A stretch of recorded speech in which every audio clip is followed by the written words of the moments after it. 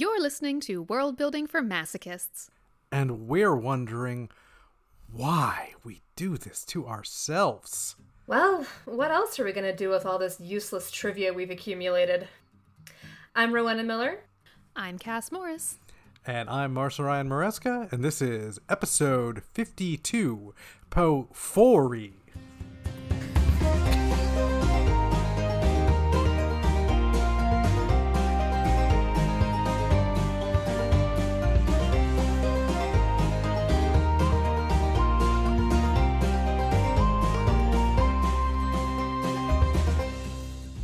We're definitely going to run out of clever ways to merge the word potpourri into other numbers, or yes, perhaps in season 3 we will rebrand. Yeah, once we get up into the teens, I just don't know what we're gonna. So hi everybody. Hello, listeners. Welcome back, everybody. We are here with episode 52 of our amazing show, which means it's the end of our second year of doing this. It's our second season finale, if you will, and which is astounding that we've managed to do this for so long. Does that mean we have to end it on a cliffhanger? Do we have to or have a massive battle in the last scene or something? Yes. Usually you don't go for the big cliffhanger endings until at least season 3, where then you... It depends on the kind of show, of course, but it is, whether or not you've have that confidence of oh no, season 3 is coming, so we might as well just drop a bomb on them here and just giggle all summer long. We don't really have summer. Yeah, so we don't take the summer off. I guess so it doesn't quite have the same impact, does it? It's not like Lost, where it's what? Oh, now what? Fortunately, we don't have to wait for anyone to renew us, because we just decide that ourselves. Exactly. Yeah, they can't stop us. The brilliance of being answerable to no one. Yes. Except for our dear listeners, and this is a listener Q&A episode, which I have to admit I love, because I love the questions that our listeners send in to us. So I can't wait to dig into those, but before that, do we have any announcements? Well, speaking of our listeners, but also perhaps those for whom listening to our podcast is not as easy an option, we are looking for some new scribes to help with transcribing our episodes. And a huge shout out to those who have been doing so over the past 2 years. But obviously many hands make light work, and so we would really appreciate some more hands on deck for that. And we run that through our Discord. So if you're not already a member of our Discord, one more reason to jump in there would be to help us out with that, though also to join in on the many hilarious, fun, insightful, and just downright geeky world-building conversations that happen there. So if you are interested in scribing for us, do pop onto our Discord channel, and we are happy to get you set up. And while it is a volunteer position, what you do get is early access to episodes, which means sometimes you get to find out who our special guests are before the rest of the world. And you also get a fancy, shiny title on our Discord. The Discord role. I'm on many Discords now, but I still don't know the lingo very well. Your name shows up in a different color, and it's cool. I don't know. Do we have any other news? I don't. I got nothing.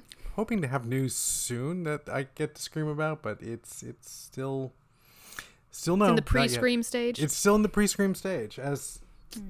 So much of this industry is about about a thing, or you have a plan for a thing, but you have to keep your trap shut for reasons that are never made entirely clear, other than, this is the way.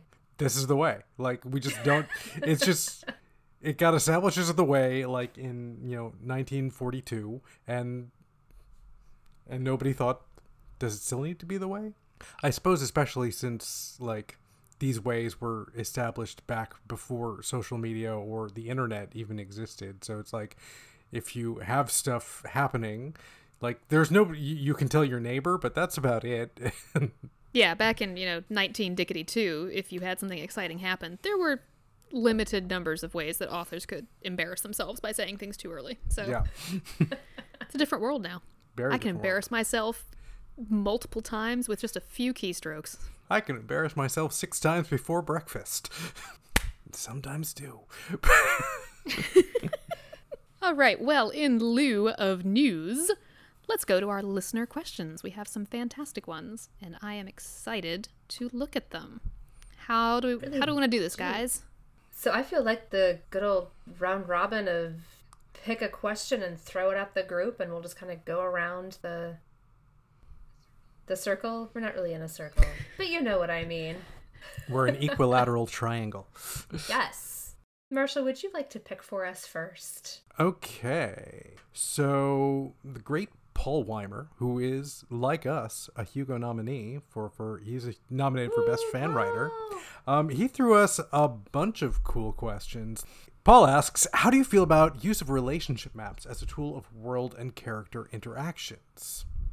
It's one of those things, there is a program that I don't think it's made by the same people who make Scrivener, but they made it to be Scrivener compatible, which is called Scapple. And so it lets you create the sort of like mind map, relationship map sort of things where you can like make a box and put just a word or a paragraph in there and then create a link to something else. So you can do that as a way of, creating, figuring out what those links and connections are. I've tried to use it to some degree. I feel like it's one of those things, like I will do like my like vision boardy or big or concept boards kinds of things. Listeners, if you could see in my office and see the two cork boards that are out of sight from my co-host right now, but would be full of spoilers of everything I plan for both the next Maraudane book and the next Maraudane books, because there's so many I have planned. But for me, that process is really tactile. Like it is so much about like using note cards and writing it down by hand and pinning it up and going full like Charlie from It's Always Sunny in that one GIF that everybody always uses to demonstrate craziness. And so doing that on a program like Scapple always feels it doesn't quite work for me, but I can definitely see the value for a lot of people, especially if you need to do something like if you had to build, say, like your like lineage of royalty or something, of like who descended from who and who all the children are. Like it's a great way to make like family trees. Like that's one thing I can think of. Yeah, I feel like I am not organized enough in my thinking to really put together like a relationship map kind of idea or an idea map, or really kind of like having very firm links between things like out of the gate. I'm more like a magpie, and I'm like collecting a bunch of stuff. So the idea of like a Pinterest board is something more like what I'm using in the early stages, because in some ways the connections are often like layered. Like if I'm thinking about, for example, how do people dress in this world? Like I'm going to be thinking about what's the weather like, and what's the modesty level of people like, and what's the technology level, and just what is the aesthetic that I'm even going for, and how does that tie in with all of it? So it's almost more like I find a picture or like an article in an academic journal, because I'm a dork. And like I like hold on to that, and like I end up with more like a stack or a like pin board of junk in my mind than any kind of formal map that lays it all out, which I'm not saying that's a great method, but it's mine. I am much more list oriented, I think, than mind map oriented, and I tend to make sort of bulleted lists that I can then, tab over and have the different shaped bullets as it's like, oh, and this sort of is a sub-thought to this thing, and this is a sub-thought to this thing. Although I'm now thinking, like, I've never used Scapple, and I now kind of almost want to make a map for where the Oven cycle has ended up, because I feel like there are characters interacting now that in book one I did not imagine them running into each other, and now it's like, oh, okay, cool, now they have this connection that would not have been there initially, and I sort of want to see what a tangled ball of yarn I would be creating if I now like retroactively tried to map it all out. Yeah, for me, one of the problems is like if it's in the early stages, like I don't know enough to be able to build such a map. And if the project is in the later stages where I would then do it retroactively, I kind of don't have the patience to then go back and do and redo that, that sort of work in a different format. So that's me. Yes. And I will say, I kind of knock the Pinterest idea as like something as like it's my magpie brain just throwing things up there. But honestly, if you have any place, whether it's Pinterest or whether you have some other program that will collect snippets for you, it can be very helpful. And one of the things I do like about Pinterest is that you tag an image, you can write up whatever description you want. So like if you have a museum piece or something like that, you can put a full citation in your description if you want. And if that image ever goes away, you still have it, which is super helpful, because if you are doing any kind of primary research with museum pieces or maps that are posted online or anything like that, that stuff can change. And it's really frustrating when you want to go back and look at something that you have the URL like tagged somewhere, or you saved where it is and it's not there because that collection is no longer online. Like if you put it on Pinterest or another, tag it of some kind program, it's there for you forever. So it can be useful to be a magpie in that way if you're going to need your stuff again. I think, as always, I'm a big fan of people trying out all the tools that there are and seeing which ones work for them. Yeah. Because every writer's method is going to be a little bit different. And so if the mind mapping, relationship maps is what works for you, then man, go wild and make those fantastic boards with all the strings attached. I think it sounds great. and different projects can ask for different things. That's also too. really true, like, yeah. I think getting in your head like, oh, I don't do that because I am a fill in the blank, like that can get in your way because you might have a project that actually really asks for it. Or even just it's a different way of thinking. It gets you thinking differently. So it can be a good experiment to just try different stuff to kind of pump the creativity juices a little bit. Yeah. Cass, is there a question jumping out at you? Well, I feel like that's sort of in the way of preparing to write and thinking about your background information and things, sort of leads naturally into one of the other questions we have. This is from Charleston Mambo. Are there instances where posting online bits of your world building, character sketches, maps, etc., can complicate getting the final work published? I think that's a really interesting and astute business aspect question for us to think about.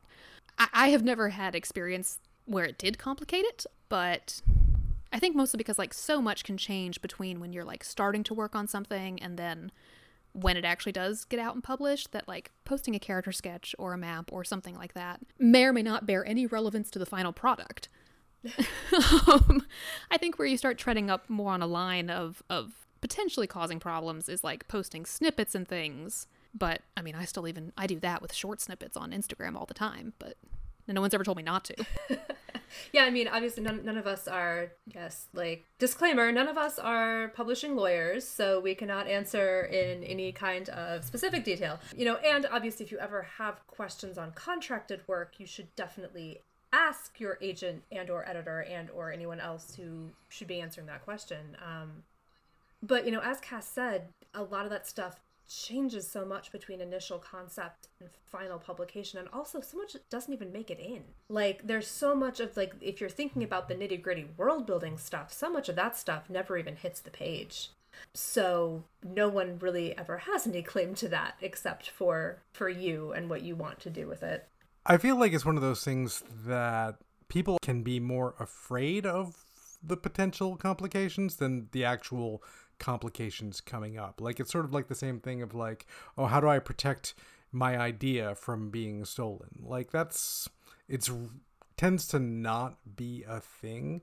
At most, like, putting up that stuff ahead of time, like, odds are against anybody's gonna like filch things from you that are gonna like be a problem later. And more likely, if there ever was some sort of like legal issue of the provenance of your work or whatever, I would say that would even help you in the sense of like, look, here is evidence I was doing this thing in 2012. One thing I think of too, with posting things online or sharing things, is you know, as writers, much of our work is done in solitude, and we hit a point that we do want to get some feedback of some kind.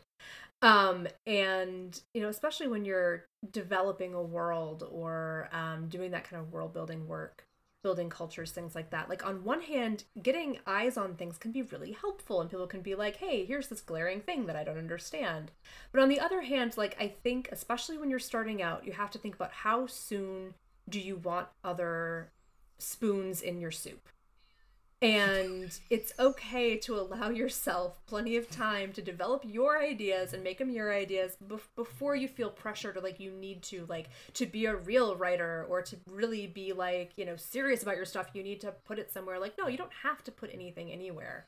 And so like that's a very personal decision, I think, when you're going to put things out there and when you feel like you're confident enough in your own vision that you can, you know, get feedback. And not just like, feedback can be critical and can hurt sometimes, but like feedback that you can weed through and be like, that's helpful, and actually no, that is your idea and I do not need to incorporate it into my project. You can go make your own project. Thank you. So Rowena, do you have one of these questions that you would Yes. love to address? I have so many that I would love to address. Paul asks another really good, like, nitty-gritty question that I think could be fun to play with, which is, what techniques can you use to convey hierarchies of military rank without falling on Earth models? Let me tell you, this is a thing that has plagued me so much in projects I've been thinking about, because there's times where I'm like, oh, I want to get away from just like just copy and pasting from like the standard like British or American, you know, hierarchy of military ranks or like something like that.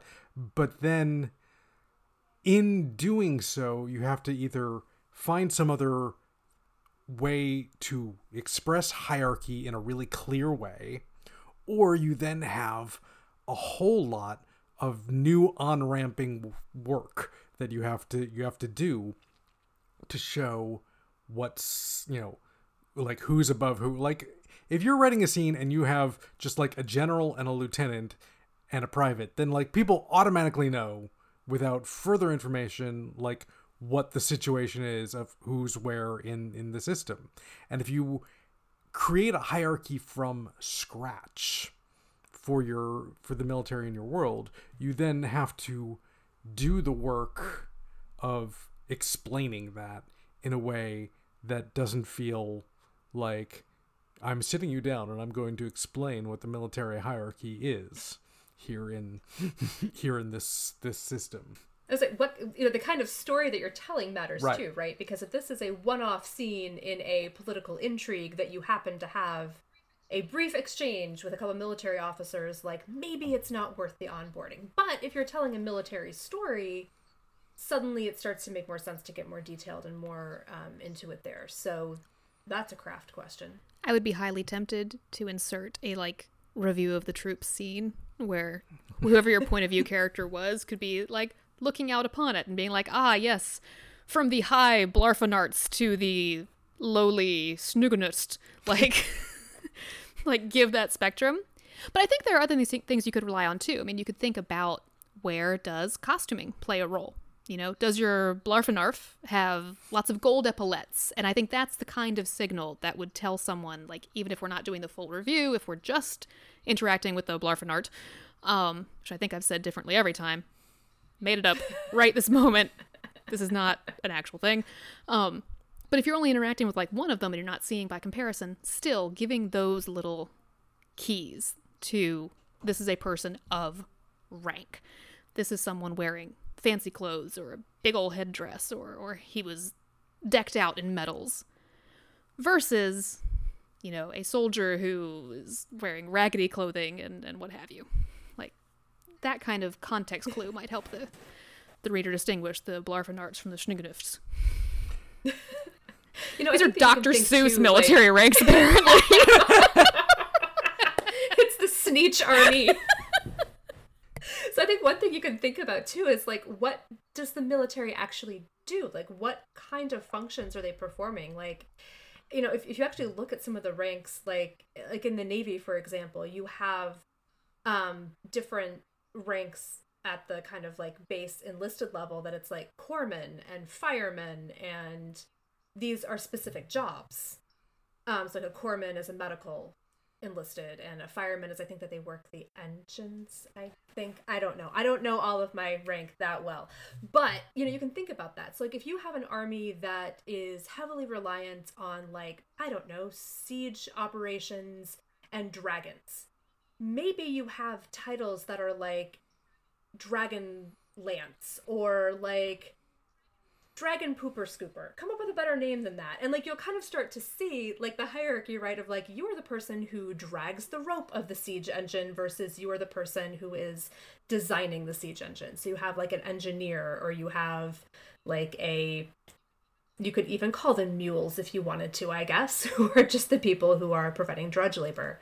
So if you think about like the jobs and like the roles people are fulfilling, that can do a lot too. And in a fantasy, if you're getting further away from what it looks like in our world, the jobs will look different too. So you can create roles that will both illuminate what your military is doing, what their primary functions are, what kind of tactics they use, and also provide some rank that you can convey pretty easily to your reader. And then like how Byzantine it gets with the different levels can also communicate a lot about the culture. How many different ranks there are. I mean, there's a difference between your basic clannish raiding party where it's like one guy leads, everyone else follows. Not a lot of rank going on there. Versus something that has all these different levels and how many stars a general has, or the difference between a lieutenant and a lieutenant commander, and all these different teeny details. It speaks to the size and complexity of the military engine as well. And how much your characters care. That too. That if they're all talking about when they're going to make their next promotion, like obviously this is important in this world, and it is something that you actually like look forward to, versus I'm pretty much just a guy who hauls a spear around and I'm going to be that way for the rest of my life, which does not have a great expectancy at this point, quite frankly. There's also the question of like, what do each of those titles mean, and the derivation of those words. Like, I mean, like commander, that's pretty much the one who commands. So therefore that one right there already, like, it feels, there's sometimes where if you like try and come up with weird, it feels like you're trying too hard to come up with something that's a little too weird. And then it becomes a sort of like renaming, what's the calling a rabbit a smearp, when like, no, it's just a rabbit. Like, you can just... Are you suggesting that the Blarfenarfs don't in fact blarfenart? They may blarf, and they may nart, but they don't blarf and nart. They nart the blarf. But yeah, I mean, you look at even a lot of, like, lieutenant literally means lieutenant, to stand in the place of. So if you have an officer who's basically like, you are the person who's next in line, like, you can come up with a different way to say that. In the space opera Eternal Work in Progress that I've been fiddling with for years, my main character is a lieutenant, and she's the only human on a ship full of aliens. And one of the running things is that, like, there is the base language of the ship, and everyone has a translator that translates from what they're talking into the base language and then into the language of the other person they're talking to. So one of the other aliens, when he talks back to her, always just calls her placeholder, because that's what lieutenant going to there and then coming back becomes. I fucking love that. That's excellent. There's also the bit whenever she uses fuck as an expletive, he's like, why are you trying to mate with the ship now? I don't understand. That work is nowhere near ready, but I've been having fun trying to get it to there. We all have those. Yes. It's one of those things I wish I had a better answer for you, Paul, but it's plagued me so that I've vacillated in different directions. And I say the main thing is it depends on the kind of project you're doing, and if that kind of project is worth the rest of the on-ramping of trying to create something unique and different. Cass, is it your turn again? Sure, I have no idea. I've lost track. But I want to go with a question from Katrina Middleberg, at KatieDidNL on Twitter, who begins by complimenting us, which we love, and then asks a question related to the discussion from episode 219 on diplomacy and espionage. Katrina says, I love books with delightfully complex political and diplomatic systems that explore the conflicts that arise from those differences. The more countries and cultures in the mix, the better.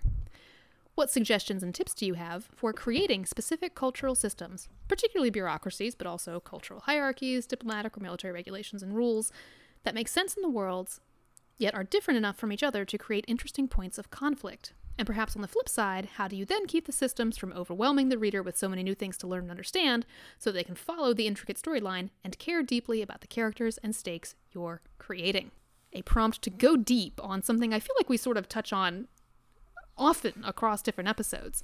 I think the core of this is asking us really how you craft more than one culture in a book to place them in conflict with each other in a way that is clear and distinct, but not overwhelming to a reader.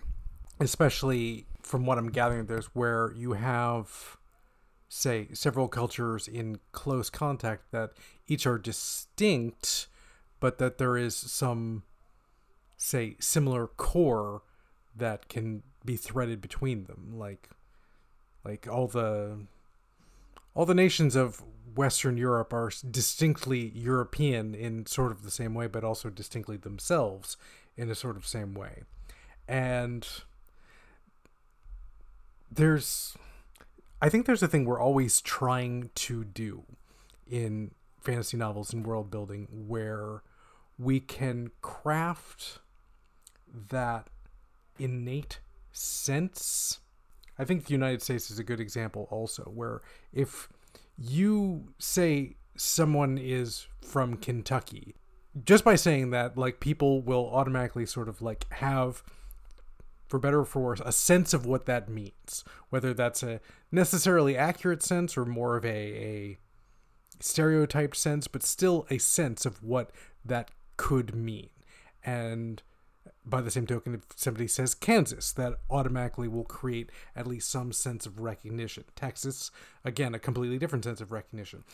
I think the great goal is to be able to create a situation where you can have many different nations, and just by evoking minor elements of what each of those is, create a larger picture in the minds of the readers so that they automatically create associations of what each of these things mean and how they might connect and interact with each other.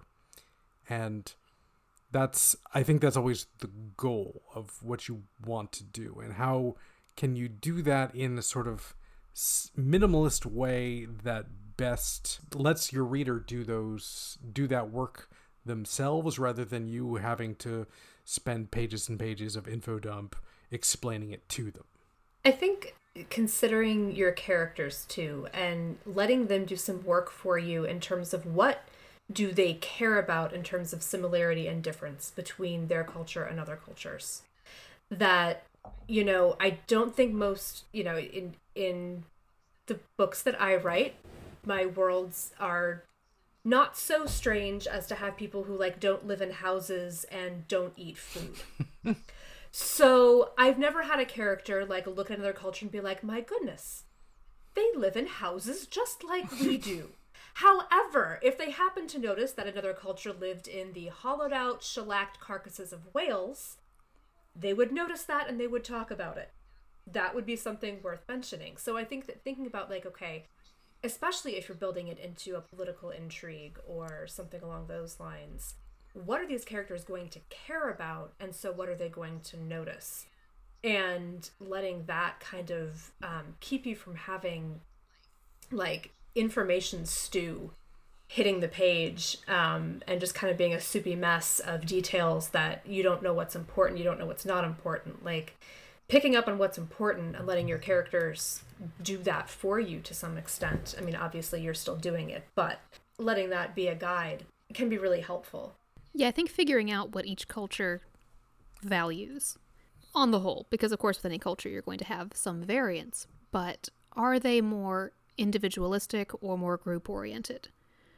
Are they adhering to divine right of kings, or are they very invested in self-determination? There's lots of different markers that you can look at to create differences between perhaps neighboring cultures.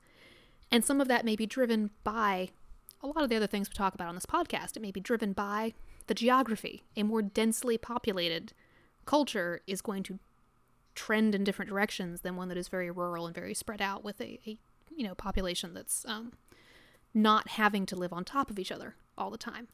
How they've historically interacted, how new they are to each other is all going to sort of affect how they think of each other, and how they define themselves in opposition to everyone else. And the thing I think about when it comes to this is a French writer from, I think it was the 16th century, who divided the entire world into places north of France and places south of France. And everywhere north of France was, it was cold, the people there were sluggish and dullards and pale, and everywhere south of France, the people were hot-tempered and passionate, and they were darker and different things. And France was the only place of perfect equilibrium. And so if you think about the cultures that you're creating, how would they define the rest of the world? And how would they position themselves, perhaps, as, well, we're the only ones who've really gotten it figured out? And if you've got two cultures or more that you're looking at, where are the tension points then between those things? I think that can be a sort of a fun thing to play with in how they think of themselves, how they define the other within their own cultures. One thing I think of, if you can find an element of commonality where you can then also find variations on a theme to show the distinctions, you can get a lot of work out of that. Like, I think about just the brilliance in Game of Thrones series of having all of the Seven Kingdoms have these specific last names for bastards, and having each of the kingdoms have a different last name for that, because each name, just by virtue of what the name is, tells you what that kingdom is about, because it's like snow, stone, sand, flowers, I don't remember but also it tells you that bastardy is such a critical thing in the minds of everybody. We've got a whole system devoted to how you're going to get named. So immediately you have distinction and similarity all at once. I think too, and this is piling more into it, so it's this complicating an already complex question, but considering cultures beyond just the borders of nations. That, for example, if you have multiple nations, but they all have various classes, your social classes may actually have more in common with the people across the border from them than they do with the upper class in their own nation. So thinking about kind of not just the commonalities between a country or a nation or a culture, however you're defining that, because that can vary quite a bit. You don't have to have solid border nations in a fantasy. But thinking about not just their commonalities, but their differences and stratifications and subgroups and different stuff within that. If you have a religious sect that has a large minority in a nation, are they more or less similar to the people around them than to people of the same religious sect half a world away? I mean, these are things that you can kind of use to push back on assumptions that you have about the world you're creating and create even more tension and conflict, if that is what you're going for in the kind of story that you're telling. Like, one of the things I think this ties back to Paul's question of, like, if you have these upper level connections and then you use your relationship maps to figure out like which royalty from which of the nations is married to who, and where all the like little allegiances and such lie.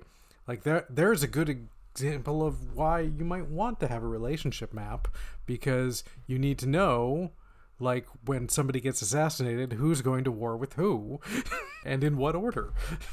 And in what order. Because, like, say you wanted to write a fantasy story that is sort of like a fantasy version of World War I, like, you need Cass was just saying, don't do it. Just don't do it. I don't want to do that. But I don't want you to. need all these bizarre Byzantine complex interactions of nations and nation states and who's married to who and who married who 3 generations ago and who's got an alliance with who, so that when one match is finally struck, everything goes up in flames, and just then you know where the flames are going. But like that's a crazy thing that you probably shouldn't want to do, and I hope at least one listener is now jotting notes of exactly that. The podcast that dares to ask, who is your Archduke Ferdinand and why? But that's the case where yeah, you need to be able to, understand what those complex systems are, and maybe the use of relationship maps to swing it back around is the way to do that, to be able to figure out what those little details are that distinguish your complex systems that you're building. Is there another question you'd like to lob at us, Marshall? So here's one that you two will probably be much better at answering than I will. Because it's right in your wheelhouses. How much... This is also from Charleston Mambo. How much does the available level of textile manufacturing technology affect the clothes that can be made? In other words, would being limited to medieval textile manufacturing lead to medieval-ish fashions? Would ancient Greco looms lead to chitons and togas? Tell me smart things. Well, I feel like the answer is both yes and no, which is unhelpful. But for so much of human history, fabric basically came in rectangles. And, tailoring arrives fairly late on the scene. But at the same time, you can do different things with rectangles. The Greek chiton looks very, very different from, the Viking dresses, even though they are similarly shaped fabrics. And yeah, the ancient looms, you basically made the fabric to measure. You didn't cut the fabric after weaving it. You wove it to the length and width that you needed. And that changes over time, and things slowly start getting more complex. But at the same time, it's not the end all be all of what happens. You also have things like, our modesty discussion plays into how much you're showing. Even thinking about Greek chitons, the Athenians covered up a lot more, and the Spartans were known at the same time as the thigh showers because their ladies didn't sew up one side of their garments. They were just hey, I'm going to throw this on and maybe tie a sash around, but whatever hangs out, I'm fine with it. And so even at the same time, with the same technology level, you can get different fashions in different places based on different places' values and what they're trying to communicate with their clothing. I feel like I know more about the ancient side. Rowena probably knows much more about when we get into fancy tailoring eras. And one thing I am thinking about is how much technology does not necessarily dictate fashion exactly, but it does drive trends in fashion. So, for example, you have advances in weaving technology that let you create beautiful brocades and, both solid color brocade and multicolor brocade. And all of a sudden you have clothing that highlights that and makes a big deal about it. And then, a generation after this, or a couple generations maybe, anyway, it gets tired, it gets old. That, that beautiful, heavy brocade, yes, it's still lovely fabric, but the way that we're draping it, the way that we're using it, this is growing out of fashion. We're going to look to something else instead, or we're going to use it differently. So each new innovation, I feel, of technology drives trends and drives fashion in a certain way. But again, that's also very culturally based. So if you have a culture in which you show off wealth, you are going to show off fabric wealth by having lots of it on your body and having it draped and using yards and yards and yards of it. Whereas if you have a very austere culture that does not do that, you're not going to do the same things with mounds and mounds of fabric that you would otherwise. another thing I guess I think of in terms of technology is like how much body shaping and tailoring are you able to do. So, you have corsetry comes on the scene, and we're using whalebone, or in some cases like reed or wood, for a very long time until we get to having steel. But you look at the variations of whalebone corsets over that couple hundred years, and there's huge variations with very little change, technologically speaking, in what is available to create those garments. And same thing for when you get steel, and you can have steel busks and you can have steel boning. Like, you go through a lot of different shapes that really there's no technological between them. It's just, hey, let's see what else we can do with this. Hey, check it out. If I sew a gore here, it changes the shape, and that's fun. Let's try that. So innovation and technology don't always go 100% hand in hand, that you have the technological capability, but you can innovate within that capability in a lot of different ways. I love thinking about how some of those things play into each other too. Like I'm remembering something I read once about Japan after it opened to trade with the West, and there suddenly became a vogue for Japanese garments, but in like the calicos of and the printed fabrics of England. And so you'd see these things, like you see a painting of it and it's like, it's a little jarring. It's like, wait, that seems like someone put a weird filter on this Japanese painting.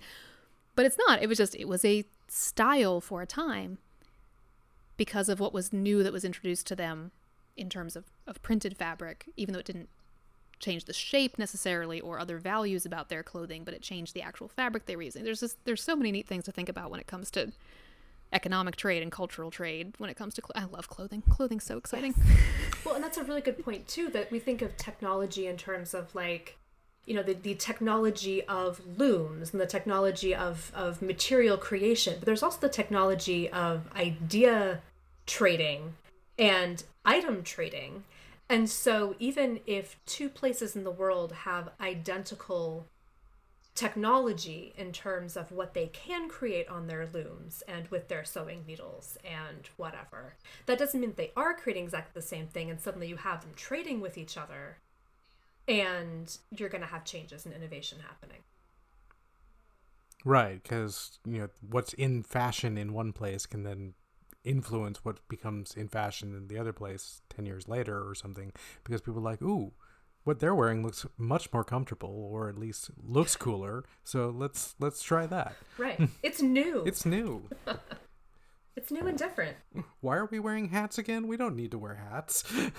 I was just thinking the other day about why hats were ubiquitous in American culture up to the 60s and then stopped, and now it's almost like if you're wearing a hat, it's like, what are you do? At least for men's fashion, there is a certain amount of like, what are you doing? Where like you're trying too hard if you're wearing a hat now in men's fashion, whereas it was like, I have one of my grandfather's old trilbies, and there, like, I remember when my uncle saying, yeah, don't wear the trilby is basically the rule now in 2020, as by Cass's vigorous shaking of her head. But I dated too many guys in college with the trilbies. It's just because poor choices. Yeah, because it's become that thing. Whereas in the 50s and 60s, like, my grandfather wouldn't take the trash to the curb without first putting a hat on his head, because that's just not what you did. And you can't even imagine that now. Nah, man, the neighbors are lucky I put on pants to take the trash out. Like, I feel like that's a cultural thing too. Like, our cultural standards of dress have, I don't want to say dropped so much, but the casual is so common. The number of items of clothing we wear is so much less than most of our forebears, unless you go back to the classical period, that it means we have gotten into the place where we have to have intergenerational disputes about the exact number of inches of rise on your jeans, as opposed to sort of larger silhouette-based changes over time. All right. So I have one that I feel like this is always a fun question. Alexander Overy asks, what is your favorite small world building detail to bring in? And since I know that we all like to like blow things up and go giant, I am going to like hold you to that small, like tiny little detail. Jewelry. Okay. Style of jewelry and materials of jewelry can communicate a lot about both a culture's access to resources and their technology. And this is the thing, I can't remember when I learned this, but gemstones are a fairly recent development. At least faceting, like shiny gemstones, diamonds and rubies and emeralds and things, wasn't until the 13th or 14th century that starts to come about. And so in societies before that, the valuable gems weren't necessarily what we tend to think of as the most valuable gems. And your jewelry was more likely to include lapis lazuli or carnelian, things that could be polished that didn't have to be cut in order to be attractive. Or the Romans were absolutely mad for pearls, and that's a detail that I just adore, that I've used in the Oven Cycle, is about how valuable pearls were. And so that's something that I love to sort of just throw in. What is your jewelry made of? And what does that then sort of subtly communicate perhaps about technology level or access to resources? Sauces and condiments.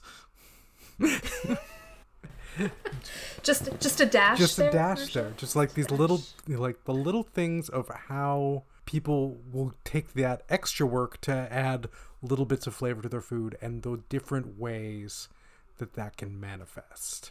I love thinking about how, like, if you study French cuisine, there's the 5 classic sauces, and I love thinking about how something like that manifests within the world you're building.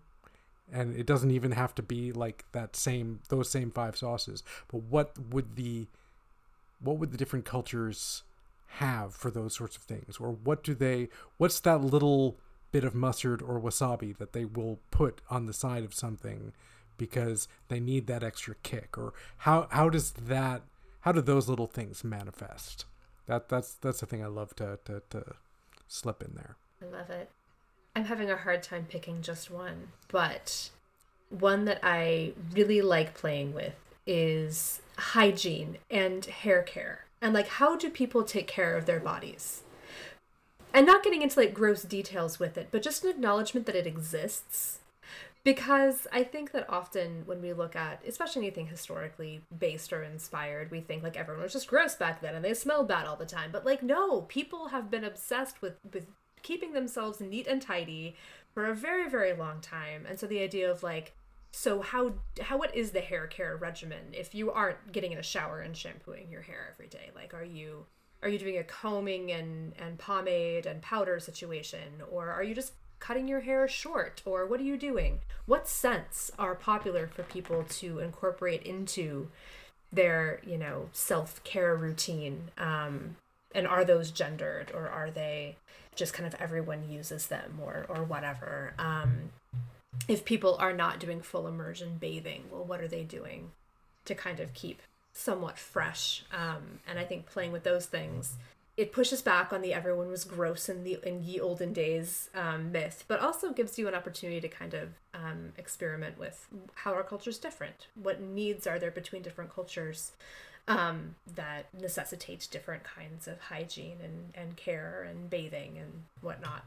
I think showing, or at least hinting at, what your characters do between getting up first thing in the morning and then actually stepping out their door, and then vice versa, between saying I'm going to go to sleep now and actually going to sleep, like those bits of ritual of the getting yourself ready or winding yourself down can be really showing of both what the character is about and also what the cultural requirements are.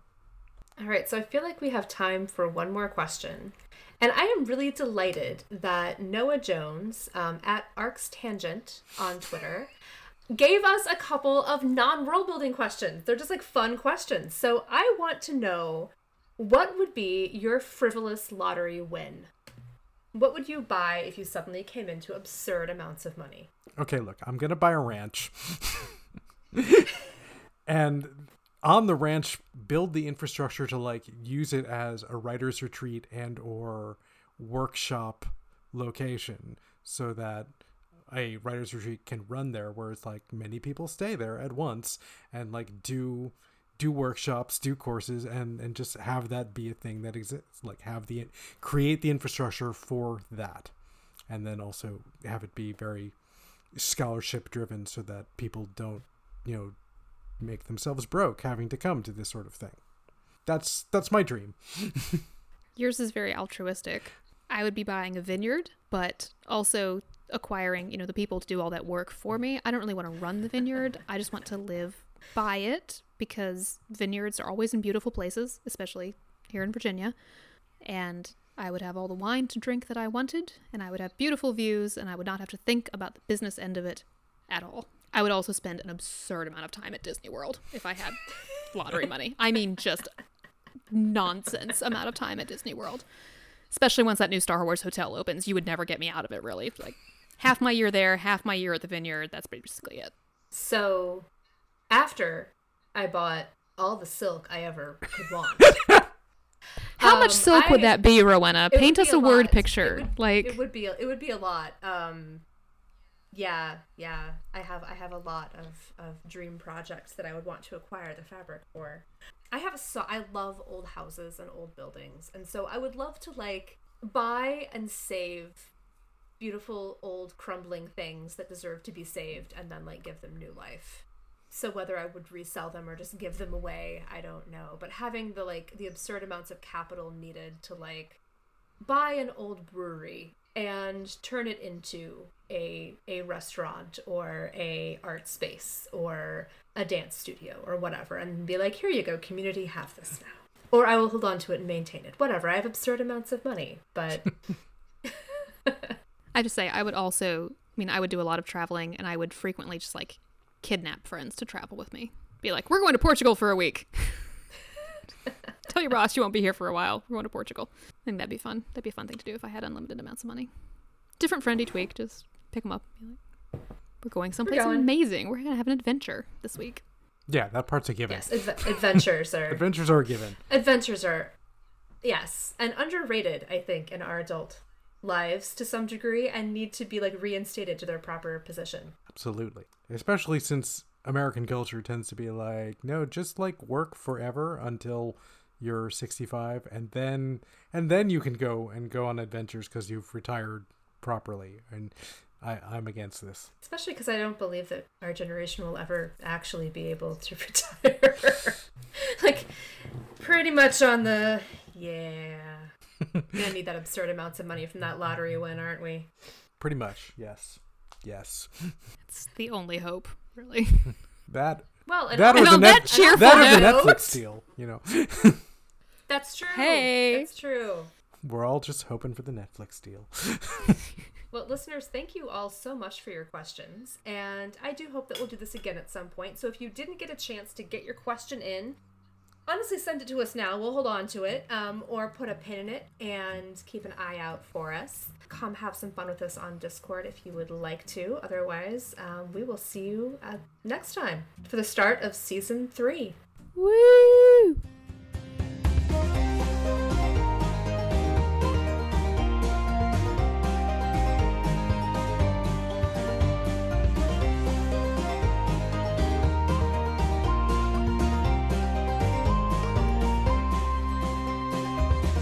Hi, you. Thanks for listening to this episode of World Building for Masochists and letting us help you overcomplicate your writing life. And thank you for joining us on this adventure for the last 2 years. Our next episode goes up on June 23rd, where we'll be starting our 3rd season by talking about World Building 301. What do we mean by that? You'll just have to listen to find out. We really hope you liked this episode. If you did, please do take a minute to tell a friend, shout about us on the internet, or leave a review on iTunes. If you've got questions or just want to tell us how cute we are, there's a number of ways to contact us. We're on Twitter as @WorldBuildCast, and our email is worldbuildcast@gmail.com. We also have a Discord chat room linked in the About the Show page of our website if you want to come and chat with us and other fans of the podcast. We'd love for you to share the worlds you're making and help us all build until it hurts.